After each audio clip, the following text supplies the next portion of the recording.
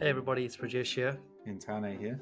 Welcome to our podcast, Baskets of Knowledge, Chats with a Difference. In our podcast, we invite guests from around the country and around the world to talk about how they got to where they're at the moment. It's about a journey, it's about an experience, it's about their life. Kia ora koutou, everybody. Welcome to another episode of Baskets of Knowledge. As you can see, it's just me today. Tane is away doing his other cool things as always. He's a busy young man. And today I'm really privileged to welcome someone that I met a long time ago. Although it just seemed like it was yesterday when I took this young man on a tour of the campus, and next thing you know, he lived with me, and it's been awesome seeing what he's been doing in the world at the moment, which is why I think it's a fantastic time, especially given that we have just ended Mental Health Awareness Week here in New Zealand. I'd like to welcome our guest to the podcast, Aaron Stella Robbie. Welcome to our podcast, Aaron. Thanks for having me from those old Arana days, man, to where we are now. Yeah, awesome. It's been such a long time ago, but it feels like it was just yesterday. I remember taking you on a tour when your whole family came down and you came to have a look around the campus before you even arrived, and that was crazy. Aaron, before I start talking about my nostalgia, let's talk about you. Do you want to tell our listeners what you are doing at the moment, and we'll start talking about your journey after that. Yeah, that's great. Firstly, thanks for having me. And secondly, I think when you reached out and talking about mental health and that you guys just finished Mental Health Week, it's definitely a topic that comes to light a lot, especially here in October. And, you know, it's something that I'm very passionate about, obviously. And I guess rewinding the clock to what I started, which is a platform called Talking Mental. We started it officially in 2019, and what it is now is a platform that we create content around mental health, engaging content, so that we can help people get educated to understand what the problems are around mental health, and then point them in the right direction of the resources. So essentially, with mental health, especially here in Asia, but around the world, we know there's a growing problem and a lack of resources to help with the problem. But we understand both ends of the spectrum, and there's a lot of work going on the solution side of it, whether it's the traditional side of psychiatry, psychology, and that, but there's also new ways of helping with the solution, like AI, chatbot functions now, and there's a lot of like new technology that's coming in, a lot of VR, things like that. But there's a lack of in the middle ground, the education around the content around education, understanding what information is out there, how to understand what mental health means, and then figuring out what resources exist that best suit you. So we kind of play in that middle ground. And Talking Mental works on two fronts, if you can imagine. One side is our revenue side, which is where we work with corporates and schools and creating specific customized content for them on that side. And then the other side is creating content for the public. So community activations, campaigns, podcasts, things like that become free for the public to gain access to. So that's what Talking Mental is now, but it didn't start that way. It started as a podcast for me to get myself better. That was the whole initial idea of it. And it was about me understanding my own issues with anxiety and panic attacks. And I guess we can go into that a bit later, how my journey started. But that's how it initially started, interviewing experts in different fields to understand how I could improve my life, or what was happening around my life that was contributing to my mental health. It was great, and it was helped me, and it was being able to like relate to some people. But not unfortunately, but when I started getting pulled into more mental health work around, especially in Hong Kong, I started to understand what the audience was after, what were some of the gaps in the community where people were really struggling in Hong Kong. So I started creating the content for myself and started creating the content for what I could see was lacking. So that was the shift, which is what we're doing now. So that's Talking Mental sort of in a nutshell, and we can kind of go into more details of that, in a bit. Awesome. Yeah, I think that's a fantastic summary of where and how you have evolved to where at the moment. But if we step back and go, all right, cool, you spoke briefly there about how it was your journey. And if we step back further away, let's talk about you as a young person when you came to university, and you were going through the transition because you came to university studying New Zealand, and that at that time, mental health awareness, anxiety was not something that was big in the picture as in a forefront. What is that journey like for you? If we take away, we look at it in two landscapes as a young person, and then also with, well, actually, we'll pre-frame this. Just as a young person coming to study, what is that like for you? With regard specifically to mental health. Just no, just as a young person coming into a whole new environment to study at university, and then we'll talk about Yeah, the aspect. Yeah, for me, it was very interesting because, I mean, I'm New Zealand by descent. Dad's a Kiwi, but I grew up in Hong Kong. And so for me to come back down to New Zealand and Otago was quite a culture shock for me because, one, I hadn't really properly lived in New Zealand, and two, I came quite a lot older than a lot of the students. So I think I was 21 when I first started in Otago. And that was a real eye-opener for me. Coming from Hong Kong to Dunedin, love Dunedin, but it's just not the same city, and it was, wow, okay, we had to adapt. And so it was really how to adapt to that whole new landscape, coming in with people who were a lot younger and meeting people from sort of areas like Oamaru and Timaru, and you're like, wow, it's just a different mindset. So I had to adjust my mindset. I had to adjust what my expectations were. And the first year was really difficult. It was a transition year, and it was really, really hard. But then the second and third year, I absolutely loved it. And it just was one of the best experiences of my life. It was just really learning how to fine tune, my mindset. And that was it was a challenge, but it was really difficult, especially that first year. I think the first year is a really hard challenge for most young people. But when you go into a whole different cultural, I came to New Zealand from Africa, and when I came here, I was always told the university I went to in South Africa had the most amount of alcoholics as students in Africa, until I came to New Zealand. I was like, oh, but that drinking culture just blew me away. I was like, it was just a shock. I was like, what is going on here? And just getting my head around that. And I came to Dunedin as an oldest in Des. I was 22 when I came here. So like you, I was living with 18-year-olds, and I was like, what is going on here? And that first year was pretty tough. But while I was doing that, what happened to me is I think what you noticed later on in your life is a bit of a gap there in learning and just experience and learning and education. And that's how I went down my pathway there. But as you finished up your degree, and you started to venture into the world, you finished up with a Chinese major. Is that correct? Yeah. Yeah. And what is that? Wow. What is that like? What is that like for you when you because I mean, obviously you're from Hong Kong, you come to New Zealand to do Chinese. We're like, well, what's going on here? Why would you come to Dunedin to do Chinese? But hey, it's got its pros and cons. You finish up with that, and off you went into the world. And what is that like for you? Yeah, it was interesting because I took time off before university to really try and figure out where I wanted to be. And at that time, I was living in Shanghai, and I wanted to always get a university degree and always go down to New Zealand, but I wouldn't know what I wanted to do it in. And so those 3 years before I went was really good in terms of understanding what I wanted to do. And I felt at the time being in China was beneficial. So I was like, okay, learn more of the language and do that. And actually learning Chinese in New Zealand at Otago was really good. There was really good professors. The classes were great. And that was awesome. So it's kind of set me through, but actually looking back at it now, I haven't really used my Chinese because I've moved away from mainland China, and I'm based in Hong Kong. It's not too far away, but I haven't really used my Mandarin or anything like that. So it was great for the time. It was what I needed. And then when I left New Zealand, I went back to China for a few years. I ended up staying there until 2013 in China, in Beijing. And then after that, moved back to Hong Kong. So up until 2013, it was the perfect degree for what I needed, because it gave me the foundation. It gave me the base of skills that I needed, the language, the understanding of history, all of that stuff. Even we did understanding pop culture, movies, how they were being made, and that really set me up in a good place.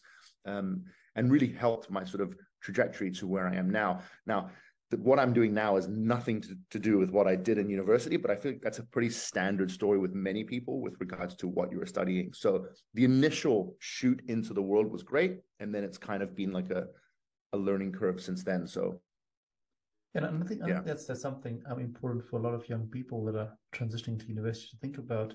Going to university is just a phase, and we'll go through those phases there. And then, like you said, it gives you your bouncy castle, I guess, into the next stage, and then you find your next stage, which is very hard, especially in some cultural contexts when you work with some cultures where going to university equals getting a job.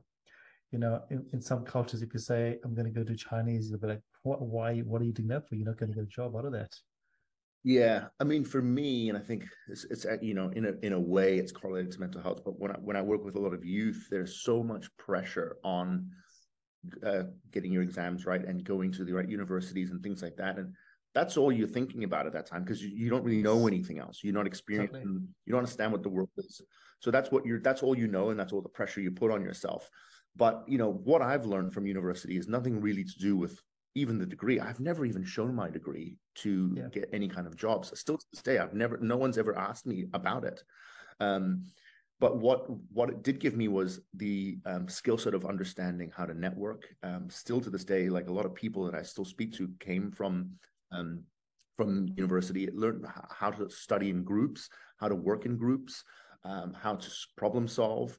Like all of those things were fantastic. How to work on deadlines and under pressure.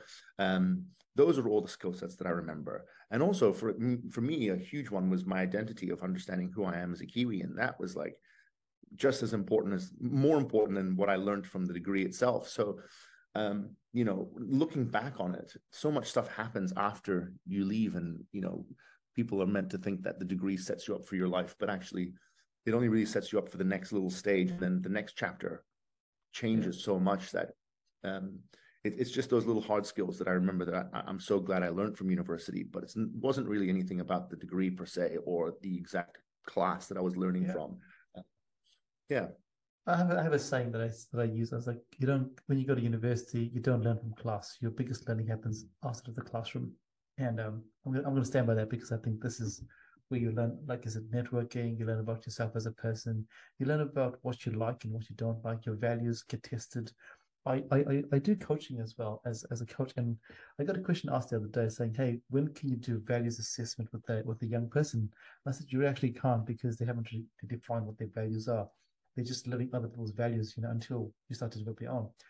And they were like, "No, but this is crazy. I want my teenage son or daughter to have their values set at the age of 16." I was like, no, they have no idea what they're talking about. And like I said, when you go to university, or when you leave home and you start to explore yourself and learn about yourself, things start changing. Talking about the change, let's talk about your journey into the mental health foray. What happened for you to go, okay, something's not right here, something's not okay in my world? Yeah, it's a good question, and it's something that completely hit me.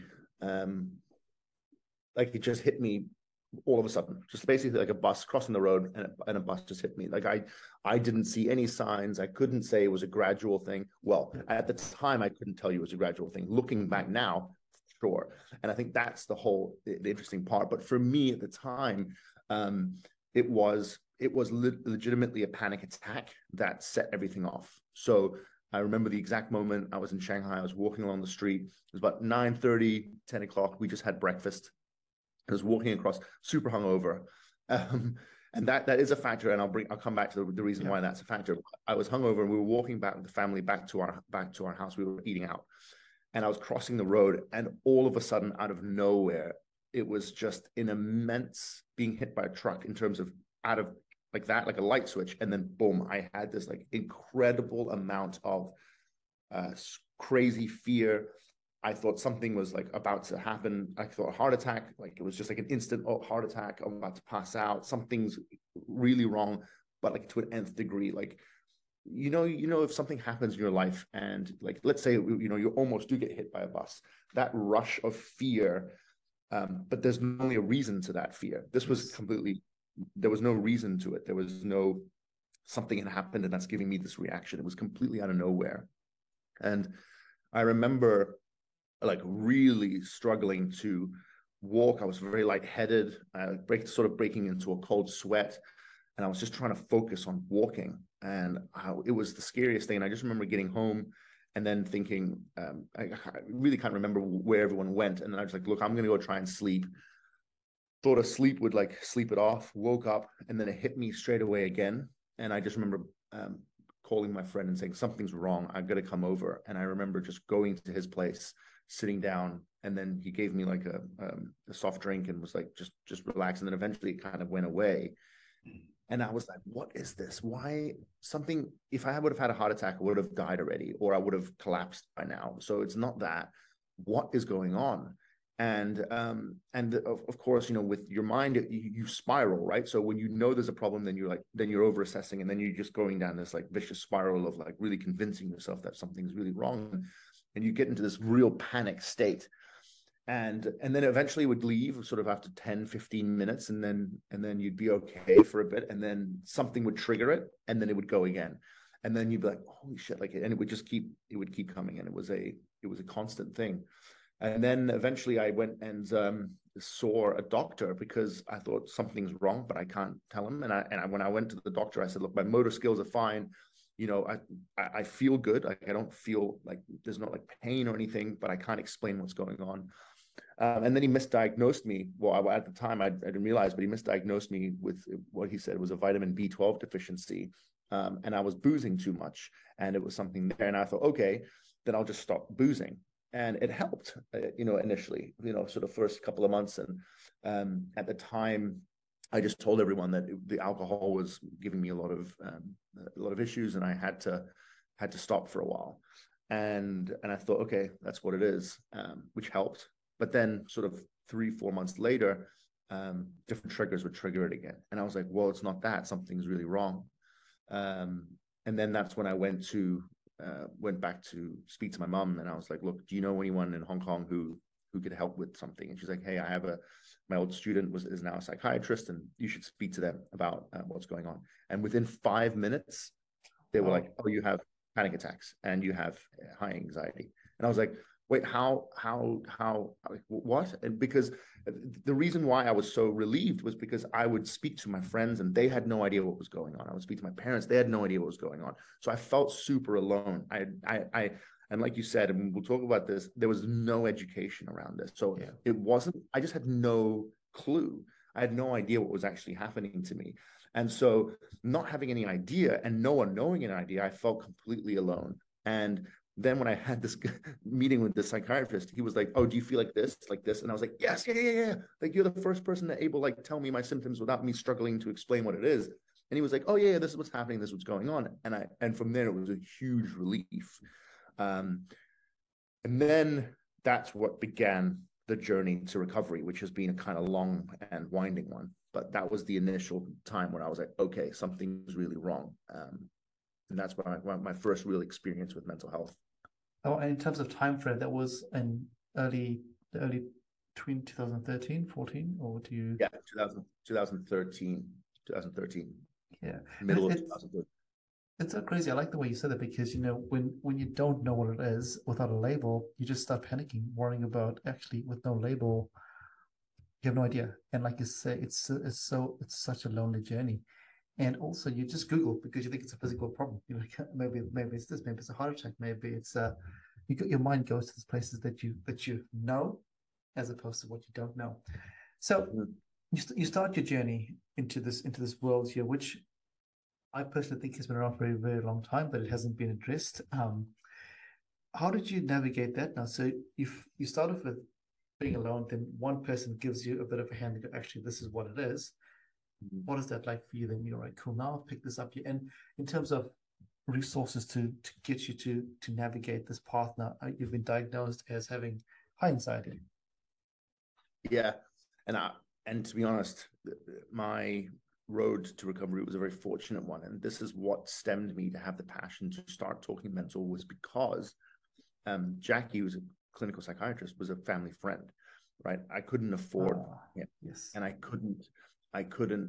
wouldn't even know where to turn to if it wasn't a family friend. and I wouldn't have found him if it wasn't for my family's support.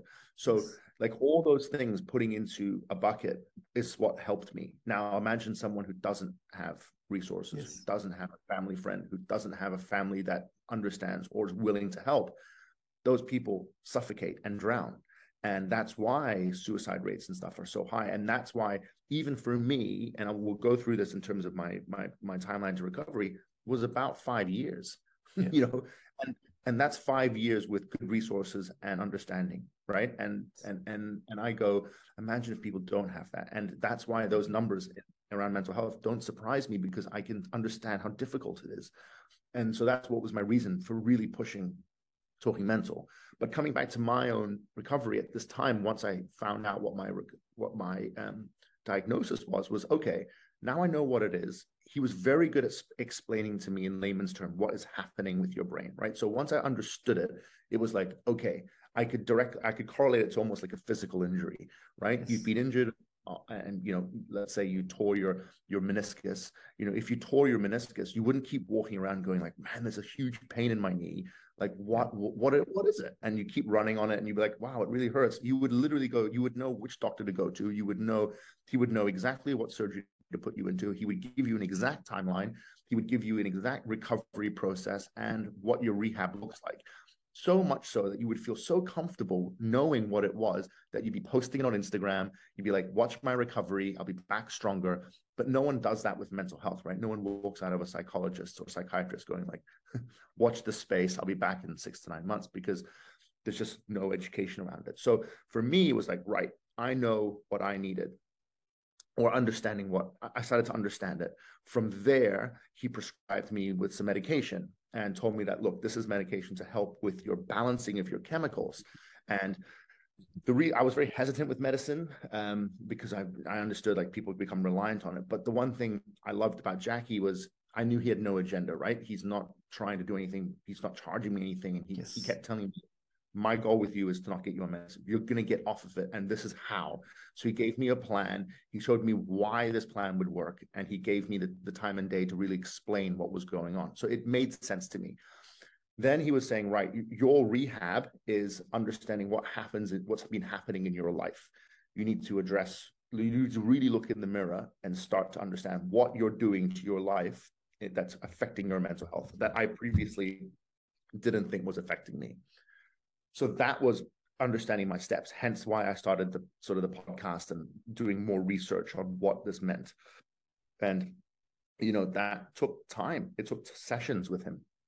It took time to understand what was happening with my family, what was happening, the stresses that were happening in my life, personal life, what was happening with my lifestyle, my fitness, my nutrition, my sleep. Like it took a long time to dig through that, things I never thought were problems. And it was uncovering those and then going, okay, cool, let's fix these. And then having more trouble of relapsing in lifestyle choices that were difficult, because I didn't think that, I was like, I'll be fine. And then really identifying that they were actually real problems and I had to fundamentally fix those. And so that was where my journey started, understanding. And once I could understand it and researched and got educated on it, the problem went from this huge daunting issue to, it was like that. I was like, oh, I can control this. Okay, cool. I can control this. And I started to go to mental health talks. I started to listen to people. I started to really actively seek out this. And I remember what was the inspiration for me was I met this woman I heard this woman talk called Poppy Jamin. And she's an OBE in the UK. And she talks about, she's about mental health. And she said, you can completely cure yourself of mental health issues, especially if you're going through panic attacks. And I was like, I need to know how. Like, yeah, I need to interview you and I need to figure this out. And that was my crux. And she was my first ever interview for my podcast. And it was to go, what's wrong with me? And help me understand this.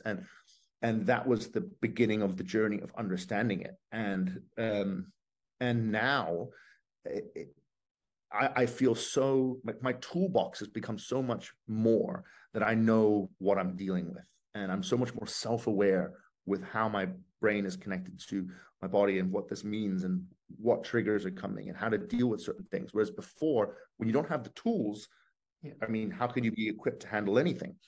And so that was the initial journey of being with Jackie and spending 2 to 3 years understanding the medicine, understanding coming off the medicine, what happens when you come off the medicine, what can you do in your life to combat where you are. And that I took medicine maybe from the first year, so maybe 2014 was when I first saw him, to 2015. And since then, I've never been on it or will never need to again, which is great. But I needed it at the time, and I was understanding why I needed it. So yeah, so that's kind of where we started and how I started to build my knowledge around it. And that's an awesome share. And a couple of things there that I want to just touch on. I think the big thing that you mentioned there was the fact that you had Jackie there, and the fact that Jackie broke it down into layman's terms. And I think too often we don't see that. We just see someone's diagnosis something, and then it's a medical terminology that's being used, which is scary as it is, you know. So the fact that you had that is really awesome. And I guess then for you to take that and to, I guess, scale it into your podcast to go, hey, this is not, I mean, at that stage, did you think about, hey, this is not just me, or was it just you just saying, hey, this is my story, I'm just going to do this stuff here for myself? Or did you go, wait a minute, I look around, if this is happening to me, how many other people are going through this journey? Did that cross your mind? It's a great question, bro. It's a great question because initially it didn't. Because of my experience of when I first had it, I thought I was completely alone. And all indications gave me that I was alone, right? So my family had no idea what I was talking about. My friends had no idea what I was talking about. And it was only really the psychiatrist who would start telling me. And so I initially just felt it was my own issues that I was dealing with, and it was only me. But eventually, and this is one thing that I didn't expect, and actually was one of the hardest things when I became public of what I was doing, and when I launched Talking Mental and I started saying, you know, I have these issues, I felt very educated around what I was doing. The response I got, I didn't expect, and it became a bit overwhelming, and it blew me away to the point where I almost became overwhelmed, and I went, oh, I don't know if I can do this, because like, I didn't expect the amount of messages from people who I just didn't even assume would be having issues to be messaging me, and not just messaging me being like, nice, bro, like, we're here with you. It's like, no, hey, like, I'm having all these issues.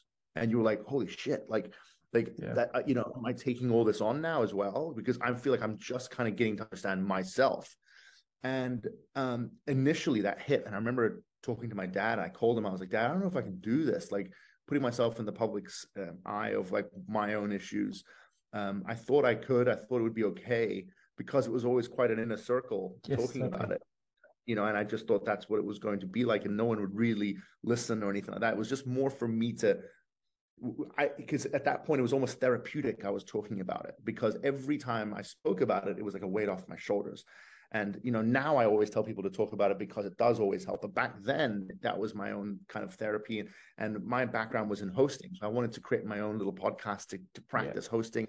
This is a great little thing, you know, I get to meet these people. And also, this is another reason I started the podcast, because all these experts were so expensive. I was like, boom, start a podcast. I get to interview them for free. And so that was all I was thinking about. And it was like, I'm starting on my own little journey. This is going to be fun for me. I get to meet these people that I normally couldn't afford, that I'll have really interesting conversation. Plus I get to host. It was the response I got. And it's not just the response, it's the emotional response that you get, and the outpour of like, I really need help. What do I do? And I'm going, man, I'm not even sure yet. And I don't want to, like, I don't know how to tell you that, but it was amazing to see this. And one of the things I think people related to was, and you kind of touched upon it just before, is the language around mental health is so scientific. It's so like, I don't understand what you're like, talk to me normally, like I'm having a beer. Like, what are you talking about? I don't understand what you're talking about. And I was sort of talking about it in a way that I knew how to talk about it, which is not like some educated area in the mental health field that I've been studying this for a long time. So I think I could put it in the space where I was also taking the piss out of myself, you know, talking about issues and mistakes that I was making. And I think people could sort of see that. And that's how it kind of built. And then eventually, once I felt a bit more, that wave initially hit me and I felt okay after that, I was like, okay, you know what? Like, How do you combat this overwhelming feeling? Become more educated. Understand what's happening in your community. Understand what the government's looking to do. Understand where the issues lie, what resources exist. Like, now you're going to really become more educated on not just the issues that's happening with you, but happening with around your society, and what really are the problems. And that's when this changing of my mindset around mental health happened, when because after I started speaking out, I got to work with this local charity. We did a short film. It was an awareness piece. And based on that, I was lucky enough to go to Copenhagen as part of a mental health summit. And it was at this summit, though, that I started to really get to meet people from around the world. And they were talking about issues that they were facing. So I got to see issues that were happening across Europe, in the US, meeting corporations that were going, like, discussing, like, what can we do? How can we? And I was like, whoa, what's going on? And it was eye-opening to me. And people were asking me, that's great what you're doing for yourself, but what's happening in Hong Kong? And the fact I couldn't answer them, I was like, okay, I need to figure this out. And that was the whole change of mindset. And I came back to Hong Kong, and I read this 240-page document from the government that was about where the issues are. What are the issues with the elderly? What are the issues in this? And I started to identify what the problems were. And the biggest three problems were accessibility, quality of care, and stigma.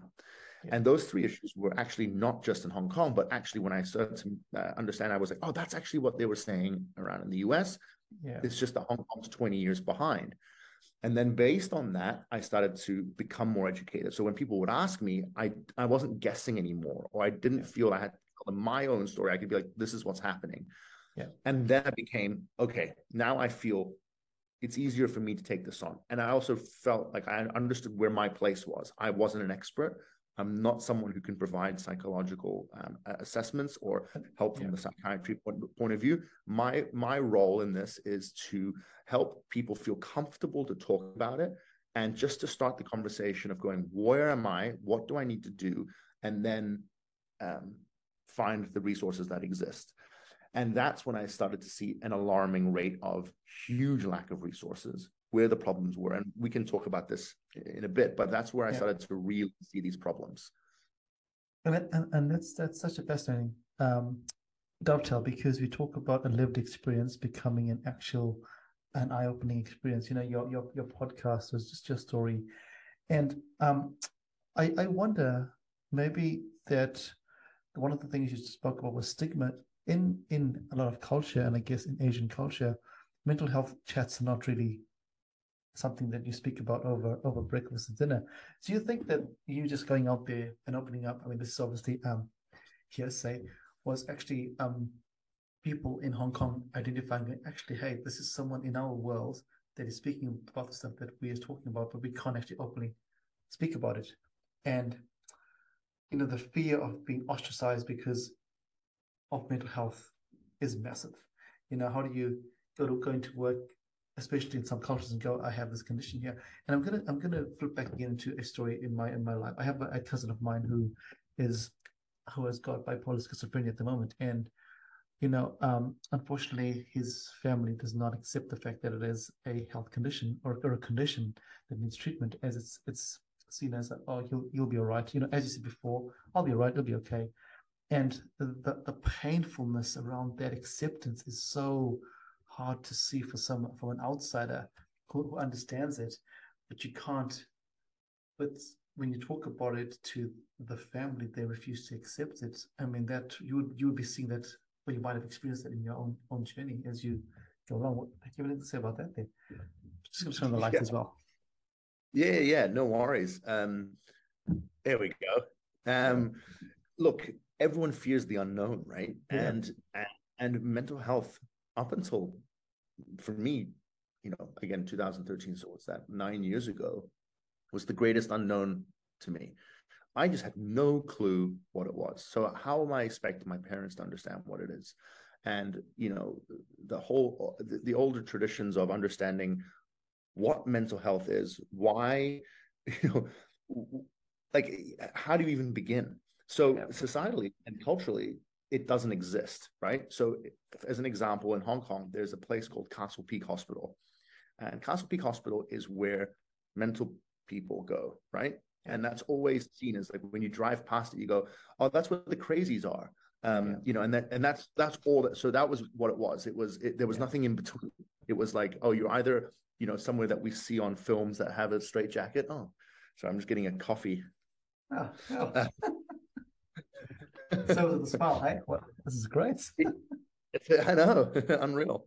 And so it was that was the mindset. There was no in between conversation. So it was either you're quote unquote normal, or that's where you're placed. That's where you're lumped in. That's your label. That's your value.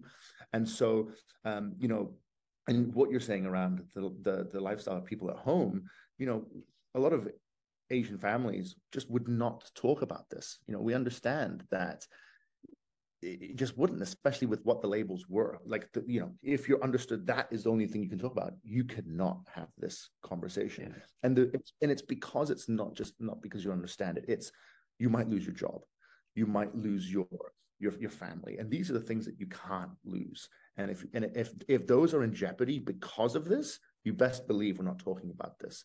And so this is where a lot of the problems really lie. It's like there's a huge divide with understanding. No, actually, there's more to this. And actually, if you understand it, you can actually help with a lot of those things.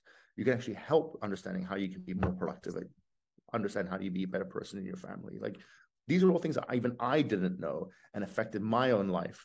And then after being educated, understanding it, actually, it helped so much more. And you're seeing a shift in this, I believe, in the world. Mental health is becoming a huge trend. You have massive role models talking about it. But the real reason I believe this has become more pressing is because I think COVID put a magnifying glass over everything. And it gave these, it was like, I describe it as like COVID was the electric rod that was shoved into the soil, and now the worms have come up. And these worms were always there. It's just now at the surface, and you can't ignore them. So in Hong Kong, in Asia especially, when people couldn't leave their house, the environment of your living environment it affects your mental health massively. If you're forced to stay in there, and then you know issues with your significant partner or whoever it may be, issues that were already there become amplified. You might lose your job now. Now kids who are already stressed at school, who have, you know, and the disorders are being amplified, and it was like a cooking pot of all these issues really coming together. And domestic violence was increasing, youth suicide was increasing. You know, it was just, they were all trending in the wrong direction. So everyone was going, okay, like something has to happen here. And that's been the constant fight right now, where people are now trying to go, what can I do? Where can I get help? And then now there's like a huge, there's a big fight of understanding the cultural fight of what mental health is, and then like the fight of the realism of what is actually happening. And it's an ugly scene, to be honest, because it's so raw and it's so fresh and it's so difficult to, you know, all your beliefs, you know, all your family's beliefs, you're having to change all of those things and trying to understand this, while at the same time, mental health is a very ugly and very exhausting process. And I went like you mentioned, bipolar, and like those are very different things that I went through, and they should never be considered the same. And the fact that they're lumped under the same umbrella is the big problem, right? Someone who's going, like, I had a conversation with someone who was suffering through massive clinical depression, and that conversation I had with her was very different. We were suffering from different things, and it was really interesting to understand what was happening in her life compared to what was happening with me. And she never understood what a panic attack was. And it was really interesting to have that conversation. So there's so much work that needs to be done around the education of it. But like anything, once you're educated around it, it becomes way less daunting. And then you become pragmatic with how you can approach, you know, the way to fix it. And I'm hoping that's the case. Yeah, and you know, I think it's really important that you raised about how we use the word mental health, we just throw it around. Mental health covers every condition, but you know, you wouldn't say that about if you have an ACL or meniscus tear. You wouldn't be like, you've got a knee injury. You'd be like, no, you've got a meniscus tear. It'll be very, very specific, and you'd treat it that way there. Whereas, you know, we just and I guess, you know, this is maybe that's the start of the awareness campaign, that actually, hey, this is mental health. This is this big. Is this? And actually, the other thing is, we all have mental health. Mental health is part of our being. It just depends on which spectrum we're on.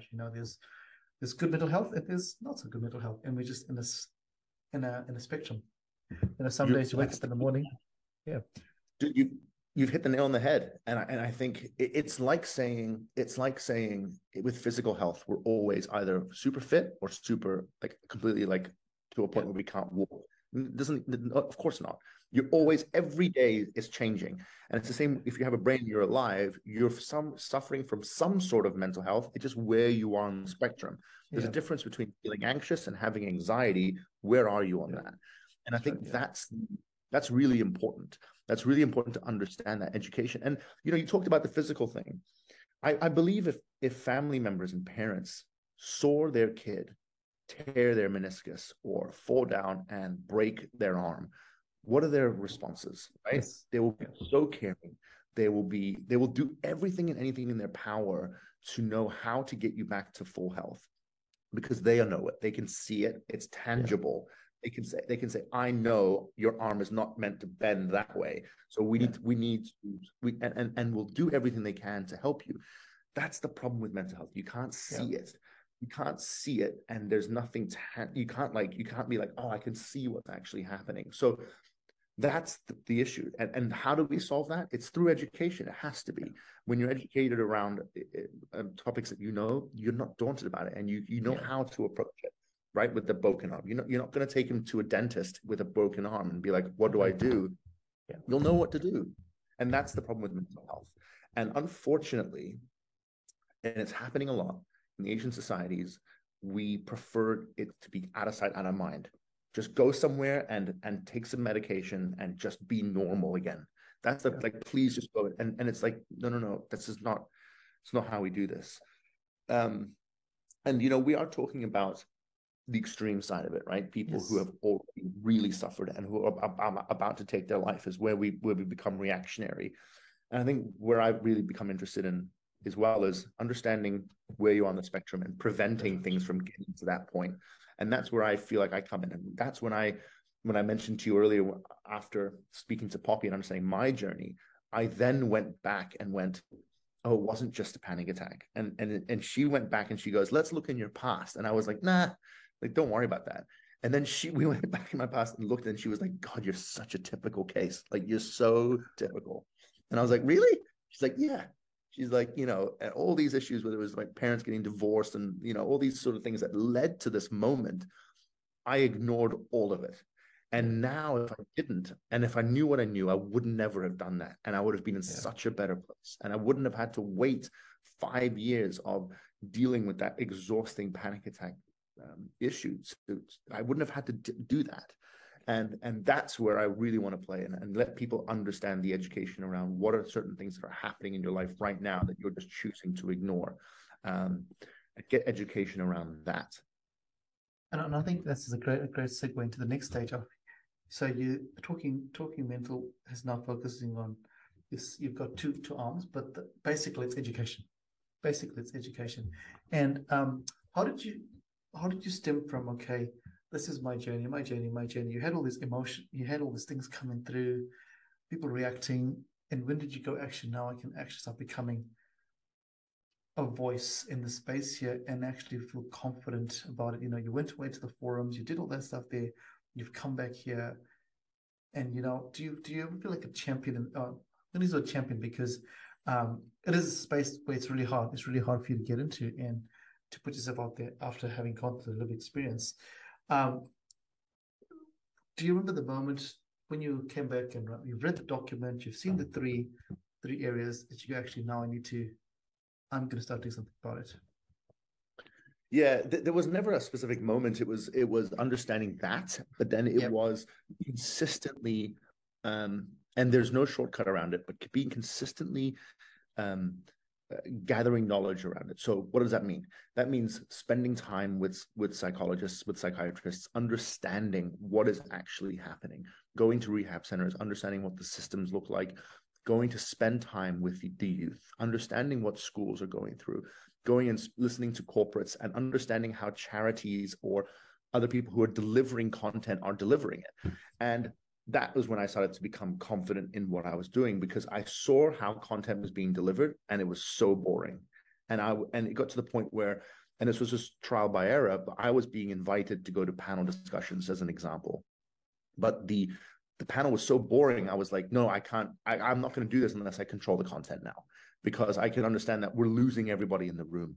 People are only in here because they have to be, to show their boss that they're being a part of this box ticking, and no one's actually getting value from this, or going to schools and looking at the way mental health content is being delivered, and kids are just kind of like, come on, I've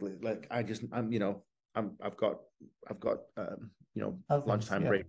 It's, of course. And I was going, okay, content is being delivered horribly.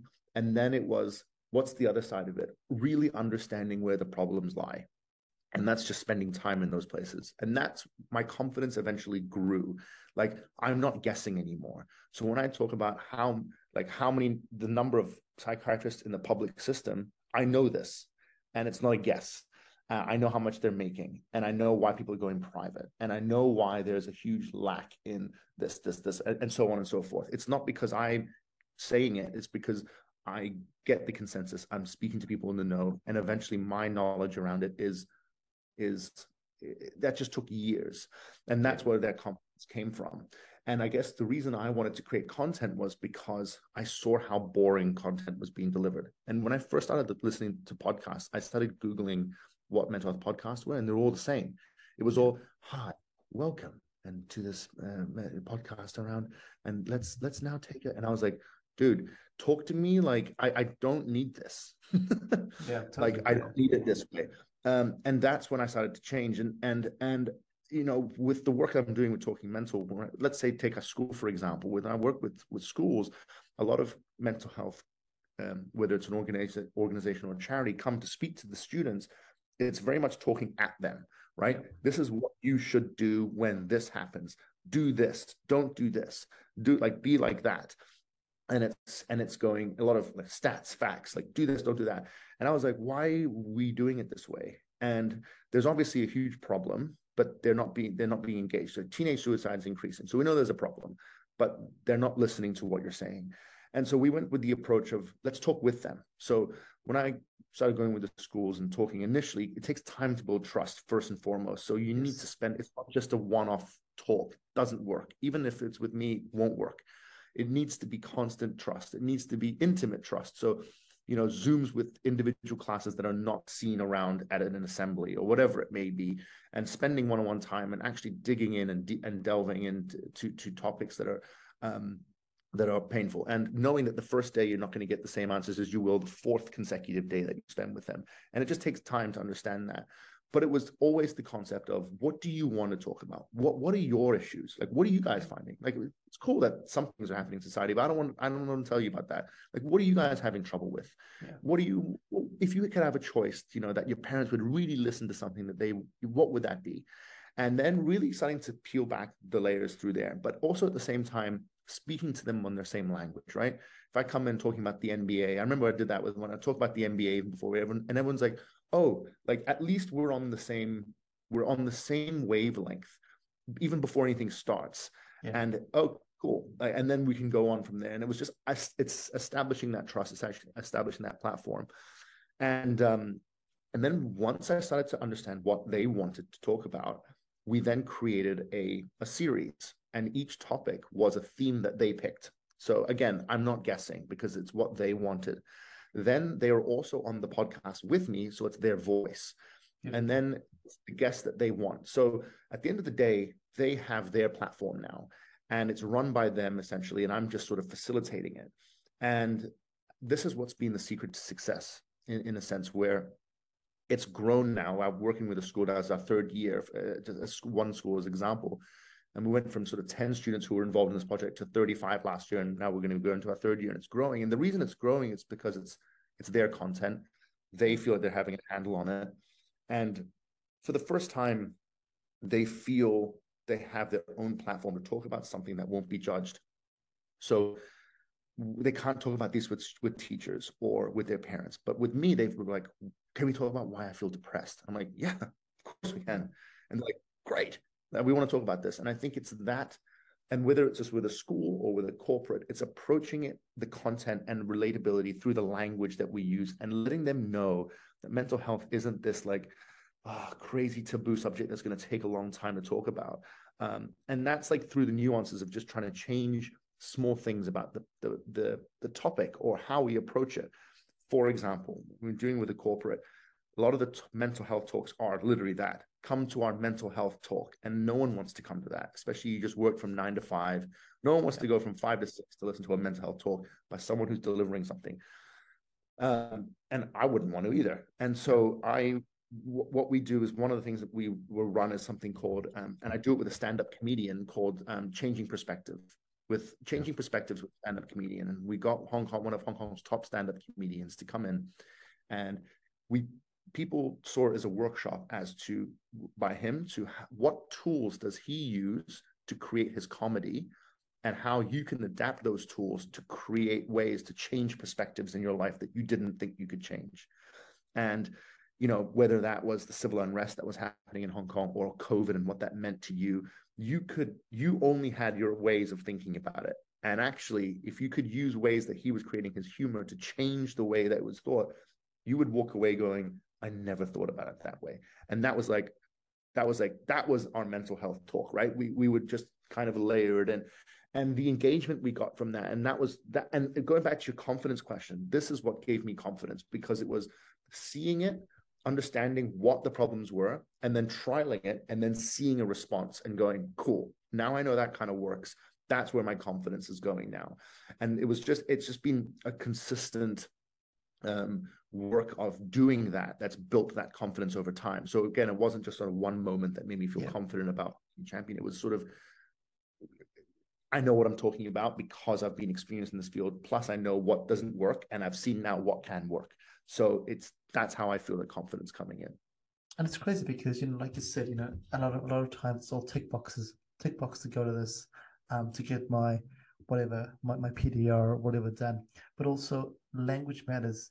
You know, one of the things that I learned as I was teaching is what you said before. Don't talk at people. When you talk at people, people are just not going to engage. It doesn't matter. It doesn't matter what the topic is. You know, you might have one or two people that will engage, but the rest are going to disengage straight away. And when you talk with people, that changes the whole story. But one thing that you mentioned, which is a really strong thing that I really, really believe in, is building rapport. And the minute you build rapport with a person, you know, when you go in and say, oh, well, tell me about this, as opposed to, hey, tell me about your day. What? You know, what are you talking about? Why are you asking about my day? You came here to talk about blah, blah, blah. And I think that once you lower, because everyone has a guard, we all work with guards, you know, and when you talk about the day, one layer goes. You talk about their favorite sports team, another layer goes. You talk about, then once you peel that back, then they trust you. You're not coming to sell a product. You're not coming to tell them what to do. You're just there to talk to them as a human being, which I think is an amazing skill set. But you have to develop that, right? You have to go through that, and you have to take time. It takes time, and you can't just get it all done in one day and say, "See you later. Thanks for coming." It's a process. So I really, really acknowledge that you put time into that there, because you've lived through the experience there, right? And it's what didn't work. Yeah. But also a key factor to that, and you're so spot on, and a key factor to building that trust is being vulnerable yourself, right? So it's letting people know you're vulnerable. And when they see that you're vulnerable, they go, oh, like, we can talk about this? Cool. Yeah. Like, if he's already talking about how he's struggling with certain things, I feel more inclined to talk about this. And, you know, it's quite an interesting dynamic when I've seen the difference even between men and women talking about mental health. Women have a superpower, I believe, in empathy, where they will help people and without even knowing who they are. Yeah. And it's not a surprise when I started talking mental. I had a lot of females who came up to me and were like, what can we do? I was like, you don't even know me. And they were like, how can we help? And I've seen women talk to other women that they don't know and build a quick level of trust and support. It's amazing watching. With men, we really struggle. And it's because our walls need to be higher based on the fact that we need to show that we're in control. You know, it's a stupid mindset, but, you know, having to feel like we know what we're doing, you know, so it takes time I need to be like, I really need to know where he's coming from and what his agenda is before I feel like I can begin to open up. And that might take a week or two. And unfortunately with men, that is the case. But I believe that's changing. I really have a high hope that that's changing. And it's due to people like incredible role models like, Kiwi role model like Israel Adesanya, for people who don't know, Kiwi UFC fighter, talks so openly about how he struggles with mental health, but incorporates his mental health training into his training camps as that's a way to increase performance. And why wouldn't you do that? And I was like, yes, man, like that's what it's going to take, people like that. And then I think it'll get to a point where it becomes so part of it, where men will go, oh, you don't go and see a psychologist? Like, oh man, my performance at work is going to be significantly increased by me doing this. And I think eventually it'll get to that point. It's just right now men really struggle because they don't know how to speak about it, and their barriers are so much higher. And that's something interesting that I've seen. But that vulnerability piece, and you're saying that level of trust and that comes from being vulnerable, and that even extends to the workplace. Having managers that always say, why are my employees not going to use these EAP resources or whatever resources that our company has? And I go, cool, do you use them? And they go, no. And I was like, well, you've got to show them that you're willing to like you're vulnerable and you're having issues and you're trying these things. And then that just opens up a trust. And if I had a boss that said that he really struggles with mental health and he's looking for some help, I know I can talk to him if I'm struggling because he's already told me that he has. So it's that trust. It's that trust. Totally. And it goes back to trust, and also what you said right at the start of this conversation is the authenticity. When you came to university, finding authentic self, and as we grow, we don't ever really, I believe we don't really bring authentic self to a lot of our scenarios, and that's fine. We don't have to all the time, but at some stage, not doing that and just building this mask, you lose yourself. And when you lose yourself, then you go, when something goes wrong, you go, oh. And one thing that I also speak about is you don't need to go and speak to people when things are going bad. Start talking to people when things are fine, when your world is going great, because when things start going wrong, it's not you alone, because someone will know, wait a minute, Aaron is not his normal self today. And I think a lot of the times we talk to people actually go at this stage here when it's too late or when it's just spiraling. But if we have the conversations or just the interactions earlier on, like you said before, you want the prevention bit or the let's get it over here as opposed to over here when things are a bit more serious is the hard bit there.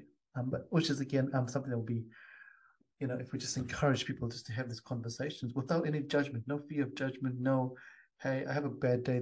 I have a bad day. Oh no, you need to be into medication. No, it's not about that day. I've had a bad day. Talk about it. Cool, whatever. Let's carry on. Tomorrow might be a good day. But we don't do that, do we?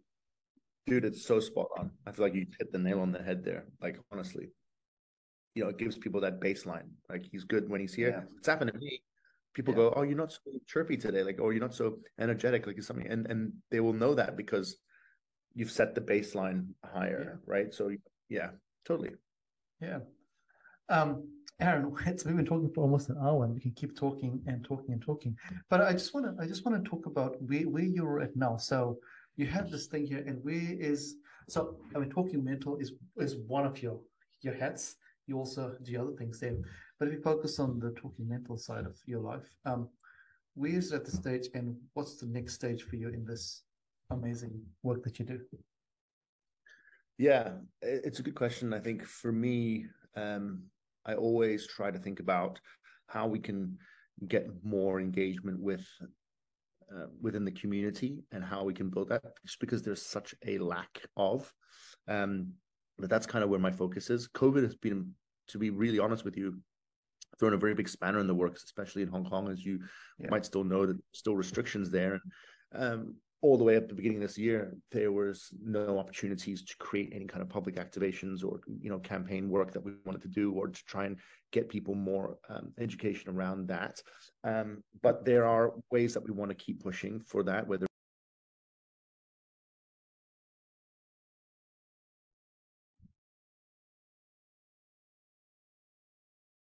understanding mental health from education point of view. And what does that mean? What does that look like? For me, my dream would eventually to have a facility in Hong Kong that, and we built one last year as a temporary with as part of one of our community activations. It was a campaign called the Walk and Talk. And at the end of the walk, we created a temporary pop-up in the middle of Central, right downtown, which was a 2-day event where I brought in and centralized all the mental health resources that exist in Hong Kong to one place. And at that location, we also had like workshops and panels that were free for people just to pop in and, you know, listen to topics or conversations that were happening, as well as promoting artists, because I really believe in the creative side of it. So we had underground street artists doing graffiti painting and really expressing themselves through that. And it was an opportunity for people to come to one place and leave with all the information and education around mental health and having those tools when they go back home, which could help with a friend of theirs. But my goal is to really, again, attack those 3 issues: accessibility. People don't know where to go for help, or where to begin, or where to start, or can't afford it. So let's create a space where everything is centralized so that they can come to one area and get all the information that works for them. And then that takes the quality care, which is the second part. What kind of care am I looking for? Because in the public system, you're not going to get it, you know, based on the current situation there's a huge lack of psychiatrists, and the demand is super high. So by average, you're not going to get the quality of care there. So what does that mean? Where can you go? Is there online help? Are there other organizations that are providing it for a cheaper price? What does exist? So it's providing them the options of understanding what quality care works for them, and then doing it in a cool way, which reduces the stigma. So it's really trying to build on that. So one of the big things that I'm focusing on the end of this year, for next year, as COVID seems to be going away, knock on wood, in Hong Kong, is really partnering with some people that can make this more of a reality to local communities, that can be more accessible to them. And then from there, man, like really building out and seeing, you know, can we go to different markets to be able to create more content in different markets? Because unfortunately, the Asian market is still very far behind. And, you know, places like in the US and UK, they're really pushing in innovative ways to combat a lot of mental health issues. And that's a great thing. So potentially doing that and going out to different markets. But from my perspective, and where I have a lot of passion for, is creating that help for a community in Hong Kong. So that will be a very big push for me over the next, you know, few months heading into next year. It's where I'm really thinking. And that's really, really awesome, because, you know, those 3 things you mentioned, just by the stigma, the accessibility, and the quality of care, are things that, you know, you could get rid of the stigma, but where do you go for quality of care? And if you have the quality of care, you have no accessibility. So, you know, just trying to, I like what you did last year, you know, the walk and talk, you know, everything's in one space. And because sometimes you don't know what you don't know. You know, you have no idea what resources are available. Oh, wow, this is all here. And, you know, it's really, awareness precedes change, is something I like to always say. So once you have that awareness step, you know, you have no idea 1 year down the line that person that came on the walk back, actually, wait a minute, I saw that pamphlet, I met that person there, and gonna make a change. So that's really awesome, and I'd love to see how you go in that space. And I think that's something that you know, New Zealand is really pushing. You know, we have Mental Health Awareness Week just finished up a few weeks ago, and you know, organizations are jumping on board and they're trying to get schools engaged. And you know, it's all about the content and engagement. You know, how do you make it fun? How do you not make it so hard and so taxing that people don't want to get involved in it? Just go, hey. So for example, this year in New Zealand, the theme was reconnect. That's all. It's just reconnect, and every day they just had something about reconnection. And keep it simple. You know, in the past it's been really complicated. Keep it simple, and things will change. So it's really awesome to see that happening in your space. And I know we could keep talking for a very, very long time, and I don't want to keep you. But to end our podcast is called Baskets of Knowledge, and we invite our guests to share a piece of knowledge that they would love our listeners to put into their basket of knowledge. This could be anything from your lived experience to anything that you think would be useful to anyone listening. What would you like to share with our listeners, and I guess myself as well? Wow. Master of knowledge is a very daunting thing to say. So, I mean, someone like me, I wouldn't classify anything that I'm going to say as in terms of a master of knowledge. But, you know, one of the things that I guess I will talk about from a knowledge perspective is something that we touched on a little bit, and you'll see this across boards and with regards to mental health. There's all these statistics that come out around 1 out of 4 of us deal with mental health issues, and 1 out of 4 of us are dealing with severe mental health issues, and that's true. But really, the statistic is 4 out of 4 of us deal with it, and everybody deals with it. And I guess the knowledge that I would like to share is around, how you should be not just approaching your own mental health, but a lot of questions that we get are, what do I do if a friend of mine is suffering? What should I do as someone who's suffering? And I guess the knowledge that I would like to share is around that, and how you can act as someone who is, you're the support system. And I think for me, there's a couple of things. One is the idea of really listening to somebody and being there, present in that moment. The reason that helps a lot is there's a difference between hearing someone and listening to someone, and there's a difference. And the reason you'll know it is they will act on things that they were talking about. When you hear something, potentially in one ear out the other, but when you really listen to someone who's suffering, the care that will come from it is like, if someone goes, I would just really love blah, blah, blah, blah, blah, you listening to that will then act on it. And the care that you show is something that you develop from really listening. And you only really get that by really actually listening. And, I've had friends of mine who did that. And I can't tell you how much that saved me is letting them know I hated being alone, for example. Example for me was, I just hate being alone. And friends or family members who heard those and really listened to that would just pop up to my place, and we'd play PlayStation for a couple hours.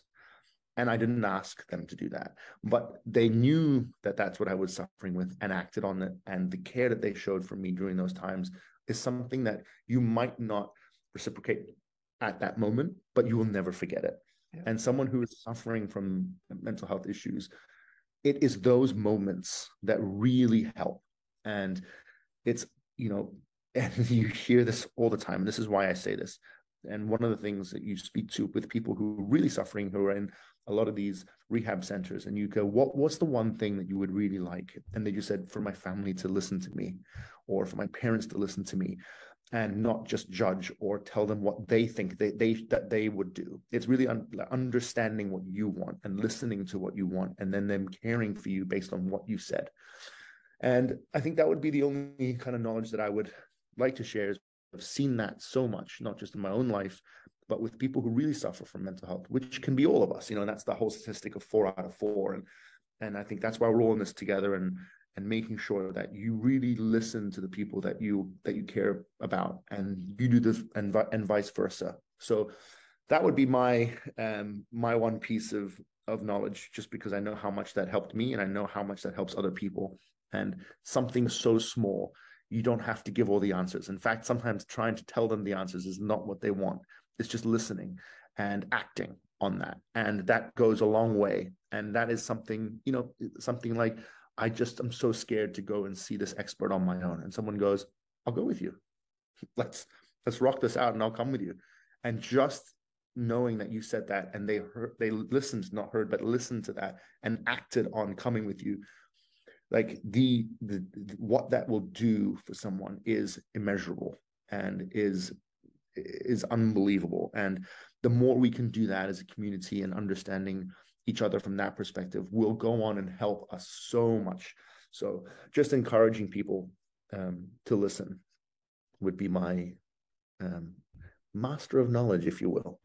I think it's really powerful, because I think that's a lot of us hear, but a lot of us don't listen. And I think in a world now where there's just so much information being chucked us from everywhere, everyone's information, from social media, from the news, from every platform that we listen to.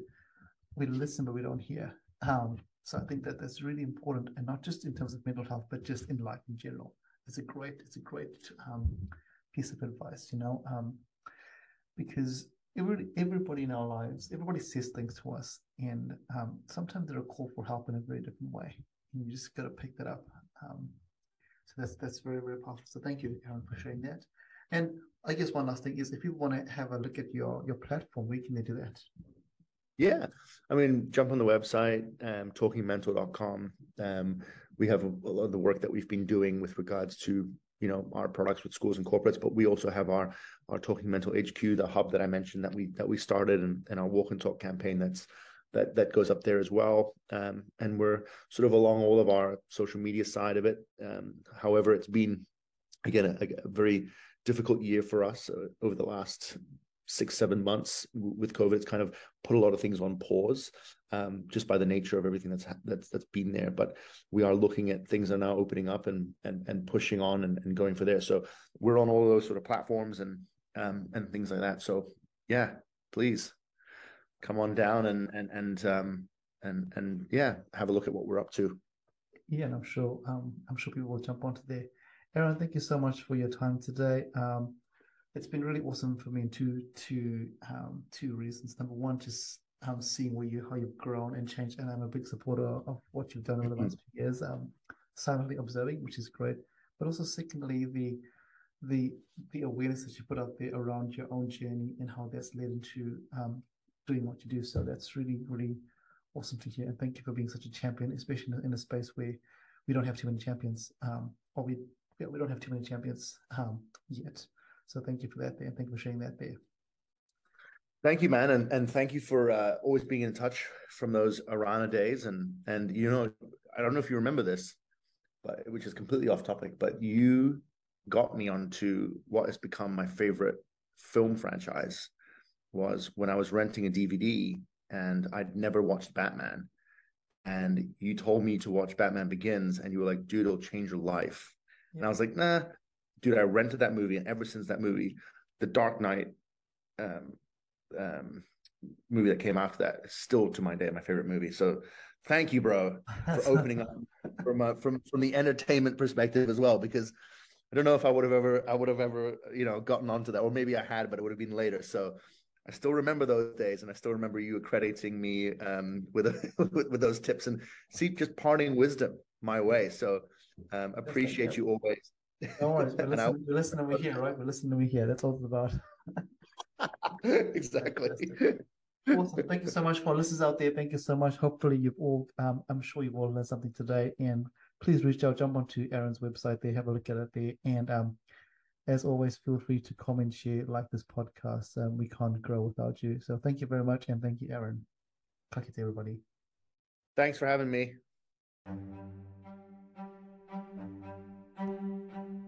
Thank you for listening to Baskets of Knowledge. Yeah, we hope that you found something useful to put into your basket of knowledge. And as we said before, remember to put something little into your baskets of knowledge every week. And as always, feel free to like, comment, and share this podcast. Thanks, everybody. Bye.